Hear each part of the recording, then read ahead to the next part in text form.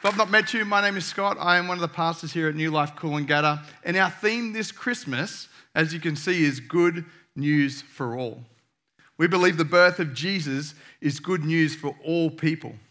In Matthew 4:23, we read, Jesus went throughout Galilee, teaching in their synagogues, proclaiming the good news of the kingdom of God, and healing every disease and sickness among the people. Did you know that Jesus preached a message of good news?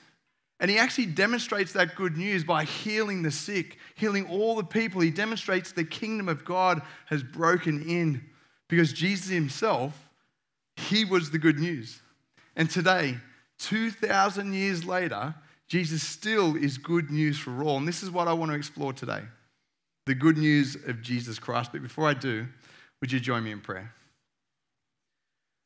Father God, I just thank you so much for your word, Lord. Lord, for your word is truth. And Lord, we thank you for the gift of your Son that we celebrate at Christmas time, the birth of our Lord and Savior. Lord, what a miracle that is. God, I pray that you would help me preach this message with truth and grace and love, that in the end, Lord, they wouldn't look to me. They'd only look to you, the one who brings life and life in all its fullness. In Jesus' name we pray. Amen. Everybody loves good news, right? Like we love getting a bit of good news at some stage throughout our lives. So I want you to turn to the person next to you, tell them one piece of good news that you've received this year.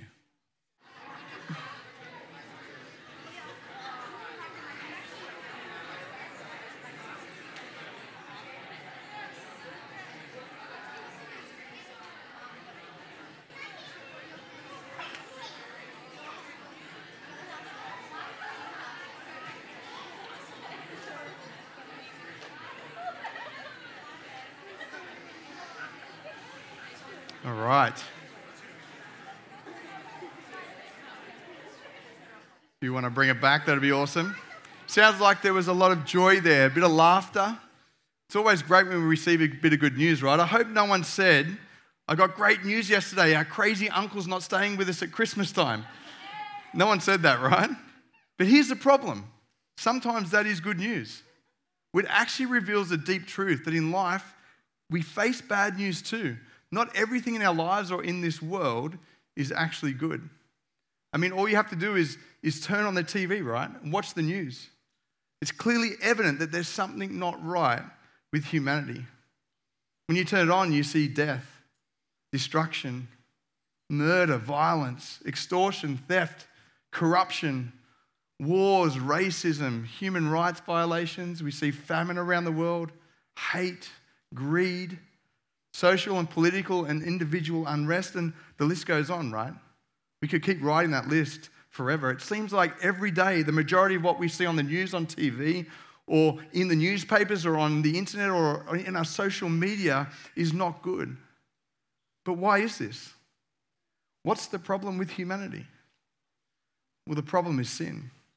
Sin has permeated every part of life. There's no sphere of humanity that's not affected by sin. And the biggest issue is that there's no part of ourselves that's not affected by sin either. Every one of us has a deep internal and external sin nature that we can't seem to contain. We can't get a control of. And the news that we watch actually demonstrates that to be our reality. Sin is a reality that we cannot avoid externally in others and internally in ourselves. And no matter how advanced we get in life, however advanced we become, no matter how advanced technologically or intellectually or socially we get, we still have this profound problem that we can't seem to shake, this problem of sin. And the Bible has testified to the reality of sin for thousands of years. Romans 3:23 says, "For all have sinned and fallen short of the glory of God." Every single person around the world has sinned at some stage. And I think we can all agree that none of us are free from sin, right? We've all sinned at some stage in our life. We've all hurt others. We've all been judgmental. We've all lost our temper. We've all stolen something, even if it's something small, like a movie off the internet. We've all lied. Like when someone says, "Do I look good in this?" What are the options? I know when I ask my wife, how do I look? And she doesn't answer me in the first 2 sections. She's thinking, she's processing, going, how do I tell him he looks bad? And I'm like, forget it. Don't worry about it. I'll go change. Right? We've all done that. We've all lied. We've all gossiped. We've all done evil things. We've all had evil thoughts. We've all done things that we regret. We've all done things that we know are wrong, even by our own standards. We hold other people to standards that we break ourselves, and that is what the Bible calls sin. And that sin, it separates us from a holy and righteous God. Charles Spurgeon says, as the salt flavors every drop in the Atlantic, so does sin affect every atom of our nature. It is so sadly there, so abundantly there. If you cannot detect it, you are deceived. If you're sitting here tonight and you think that you're a good person, that you have no sin, that's the greatest deception that the enemy wants to bring. Each and every one of us has sinned. So if sin is out there in the world and it's in us, that's really bad news. But Christians say that we have good news, that Jesus is good news. But why? Why do we say Jesus is good news? Because Jesus came to fix the problem of sin once and for all. And that is what we celebrate at Christmas. The answer to sin came in the form of a baby in a manger. God himself in human flesh. God in the midst of humanity and sin. God in the midst of pain and suffering. God himself willing to take the penalty of sin, which was death, and he went to the cross for you and me. This is the gospel of Jesus Christ, the good news for all.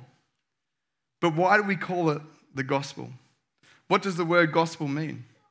Well, the English noun gospel, it comes from an Anglo-Saxon term, Godspell, meaning glad tidings. And the word gospel in the New Testament is translated from a Greek word, euangelion, which means good message. And originally this word was related to news of military triumph. Before Jesus came, this word gospel was used to say that we had taken a great victory. So people would go ahead of the army, they'd come back in to Rome and they would say, hear the gospel of Caesar, hear the gospel, we have destroyed our enemies. We are kings of the whole world. Hear the gospel of Caesar. So it was originally an announcement of a triumph, a military victory. But when the New Testament was recorded, the writers assigned the term gospel to the good news of salvation in Jesus.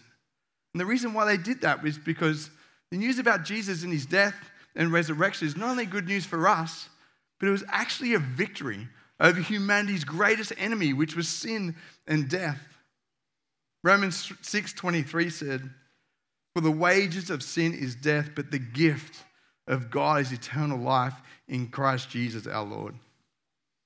Romans tells us that the wages, the penalty of our sin, is total separation from God. That we can't be in the presence of a holy and righteous God because of our sin. That is humanity's great enemy. But Jesus came to destroy the power of sin. The power of sin over humanity. Jesus came to rescue us from this problem of sin. Jesus became a baby. He was in a manger, this vulnerable little child. God became flesh. And he grew up and he knew what it was like to grow up like you and me. He knew what it was like to be lonely, to be hated, to be pushed to the margins, to be mocked. He knew what it was like to feel pain and grief. He knew what it was like to be beaten and scourged. That's where they would whip you with metal bits on the end and would tear your flesh off. And he knows what it's like to be mocked and murdered on a cross. Jesus understands the full weight of the problem of humanity. The full weight of sin was bearing down upon him. Not only did he experience it, but he took it to the cross. He said, I'm going to come and I'm going to absorb the sin of the entire world. I'm going to go to the cross and die for you. I'm going to take that penalty of sin and I'm going to nail it to the cross. And when I die, I'm going to bury it in the ground. And when I rise again, I'm going to rise again in victory over it. That is the good news of the gospel. That is the victory over sin and death. Jesus' resurrection was this victory for all who believe. Anyone who puts their faith and trust in Jesus, repent of their sin and turn to Jesus Christ, receives that reward. That is the good news. I love it. It says, but the wages of sin is death, but the gift of God is eternal life in Christ Jesus our Lord. He says the gift of God.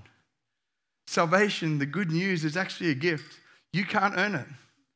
This is the beautiful thing about the gospel. God loves you so much that he has done absolutely everything possible to have a relationship with him, to be freed from your sin. We don't have to earn God's favor. We just receive it as a gift. Christmas is all about giving gifts, right? But you must receive it. If I give you a gift, I can pay for it. It's all said and done.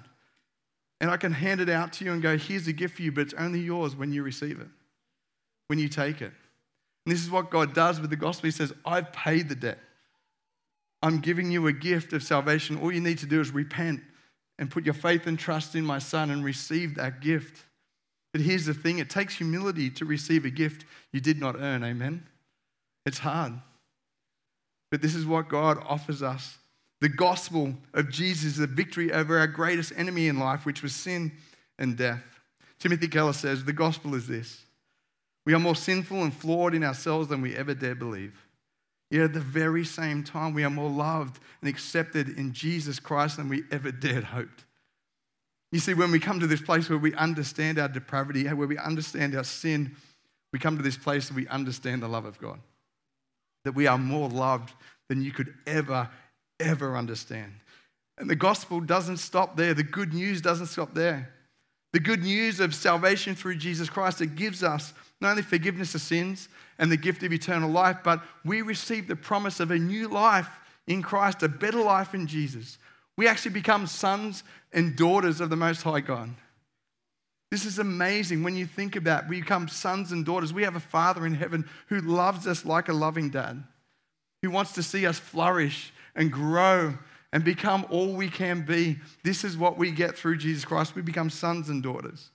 And the good news doesn't stop there. We have the good news of the kingdom of God. The kingdom of God is this vision of a world restored and reconciled to God. A world full of love and hope and peace and joy. This world that God wanted us to live in from the beginning. We get to bring that kingdom. The good news is we are called to participate in God's kingdom, in actually bringing it. God wants to bring this redemptive work to the world in and through you, in and through me. That means we actually have purpose. Each and every Christian, as we walk this life, we have a purpose to bring heaven on earth everywhere we go. And then the good news that we actually have a new king to rule over us. We have King Jesus. This is not a king like the kings of the earth. Kings of the earth want to rule over you and make you serve them. But Jesus says, I didn't come to be served, but to serve and give my life a ransom for many. That's the kind of king that I want to be under. A king who comes to serve, to love, to sacrifice himself. That's a man, that's a king, that's a person that I would want to sacrifice my life for too. And then we have this hope of the new heavens and the new earth where we have a new kingdom to come. Where Jesus says we'll wipe away every tear. There will be no more pain, no more suffering. When he comes again, when he returns, we will live a life in eternity with God, free from all of these problems, free from this sin. That's something that I look forward to. And then there's the good news of the presence of the Holy Spirit. The gift of the empowering presence of the Holy Spirit in every believer's life. When we are born again, when we put our faith and trust in Jesus, the Holy Spirit comes and lives in each and every one of us. Like, just think about that. That holy and righteous God wants to live inside of you. He wants to come and make his home in you. That's how much he wants to have a relationship with you. That's how close he wants to be with you. He wants to be so close that he wants to live in you. And then because of that, we get this good news that the Holy Spirit transforms our lives. He transforms us into the likeness of Jesus. Josh McDowell says, wherever Jesus has been proclaimed, we see lives changed for the good, nations changed for the better, thieves become honest, alcoholics become sober, hateful individuals become channels of love, and unjust persons embrace justice. This is true. I remember years and years ago when I was 33, when I gave my life to Christ, my life was so different back then. God has done an amazing work in me, in and through the power of the Holy Spirit. You know, when I'm doing stuff and the Holy Spirit convicts my heart and says, Scott, don't do that. That's not good. I actually praise God for that. And I pray every day that he would continue to convict my heart, that I'd become more like him. I'd become more loving, more caring, more kind. That's the good news of the Holy Spirit. He wants to transform our lives. He wants us to become more like him, free from the things that actually want to destroy us. And we have the good news of the Holy Spirit as a source of strength in difficult times. Because you know what? Things are tough. Things are hard. We will go through pain. and suffering and hurt and grief. But we have a promise that God will never leave us nor forsake us, that He will always be with us and strengthen us. You know, there's lots of bad news in the world. That's true. But you know what? There's a lot of good news too. And we actually get to be the good news in people's lives, to bring love in the face of hate, joy in the face of depression, hope in the face of fear, and peace in the face of unrest. We get to bring the power of the gospel, by the power of the Holy Spirit, into all of life. You know, there's so much good news for us because we've been forgiven and redeemed by Jesus' death and resurrection. And that good news, it's for all. No one is excluded from that good news, which is beautiful. And lastly, we get to share the good news, the gospel of Jesus, with the whole world. In Matthew 28, it's the Great Commission. Jesus says, therefore, go and make disciples of all nations, baptizing them in the name of the Father and of the Son and of the Holy Spirit, teaching them to obey everything I've commanded you, and surely I am with you always, even to the very end of the age. I love this. Jesus says, go with this good news. Go with the gospel. Go with my power. Go and make disciples. Don't make believers. Actually make followers of me. People who are willing to follow me and do what I'm asking them to do, which is to go and teach.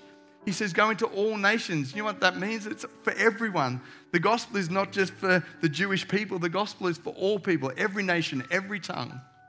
God loves every single person that He's created. He says to us to go out with the gospel of Jesus Christ and teach them the truth about sin, but also the truth about God.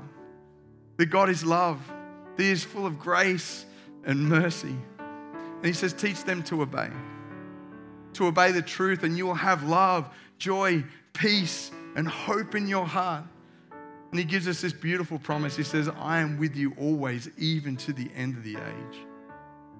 You see, God uses us, everyday normal people like you and me, to share the good news of Jesus. This amazing news that God loves everyone and wants a relationship with them.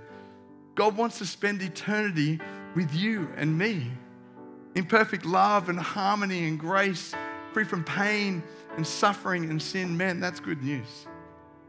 You see, the gospel is not oppressive religion. It's a relationship with God. It's a message of love, joy, peace, and hope. Timothy Keller says, the gospel is neither religion or irreligion. It is something else altogether.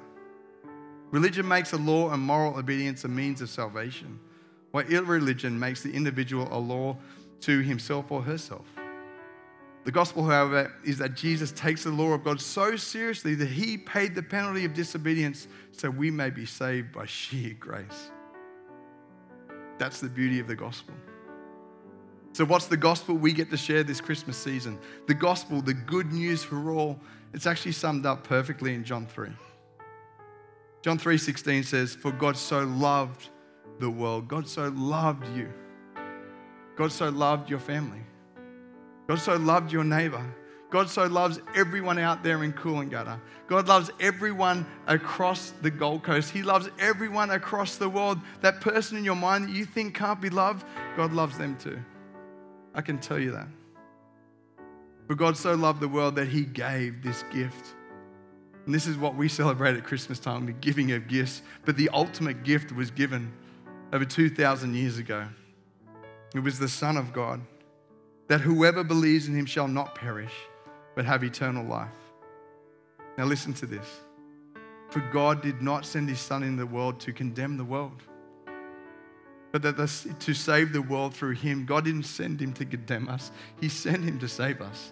He sent Him to show us what true love is. He sent Him to show us the good news that God has come in the flesh, that He took our sin on the cross, and we can be redeemed by sheer grace. That's the good news of the gospel, church. That's the good news for all. Would you join me in prayer?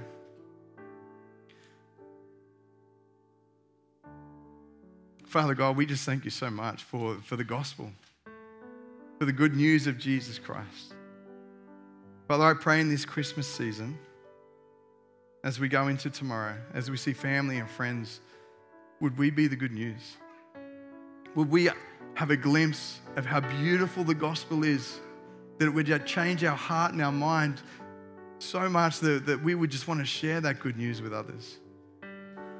That we would share it through our actions. Share it through forgiveness. Share it through patience. Share it through kindness. Holy Spirit, I pray that you would empower each and every person here to be the gospel tomorrow. And not only tomorrow, for the rest of the year.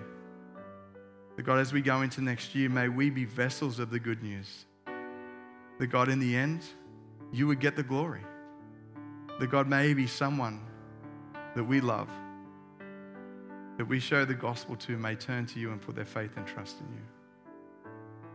And as we're in this moment of prayer, if you're sitting there and you've never received that gift, I think God's been talking to you tonight that he loves you, that there is a problem. There's a problem of sin. And he's holding out that gift to you right now. He's saying, I want a relationship with you. I want to save you. I want to redeem you. I want to put my spirit in you. I want to make you my son and my daughter. I want to live with you forever.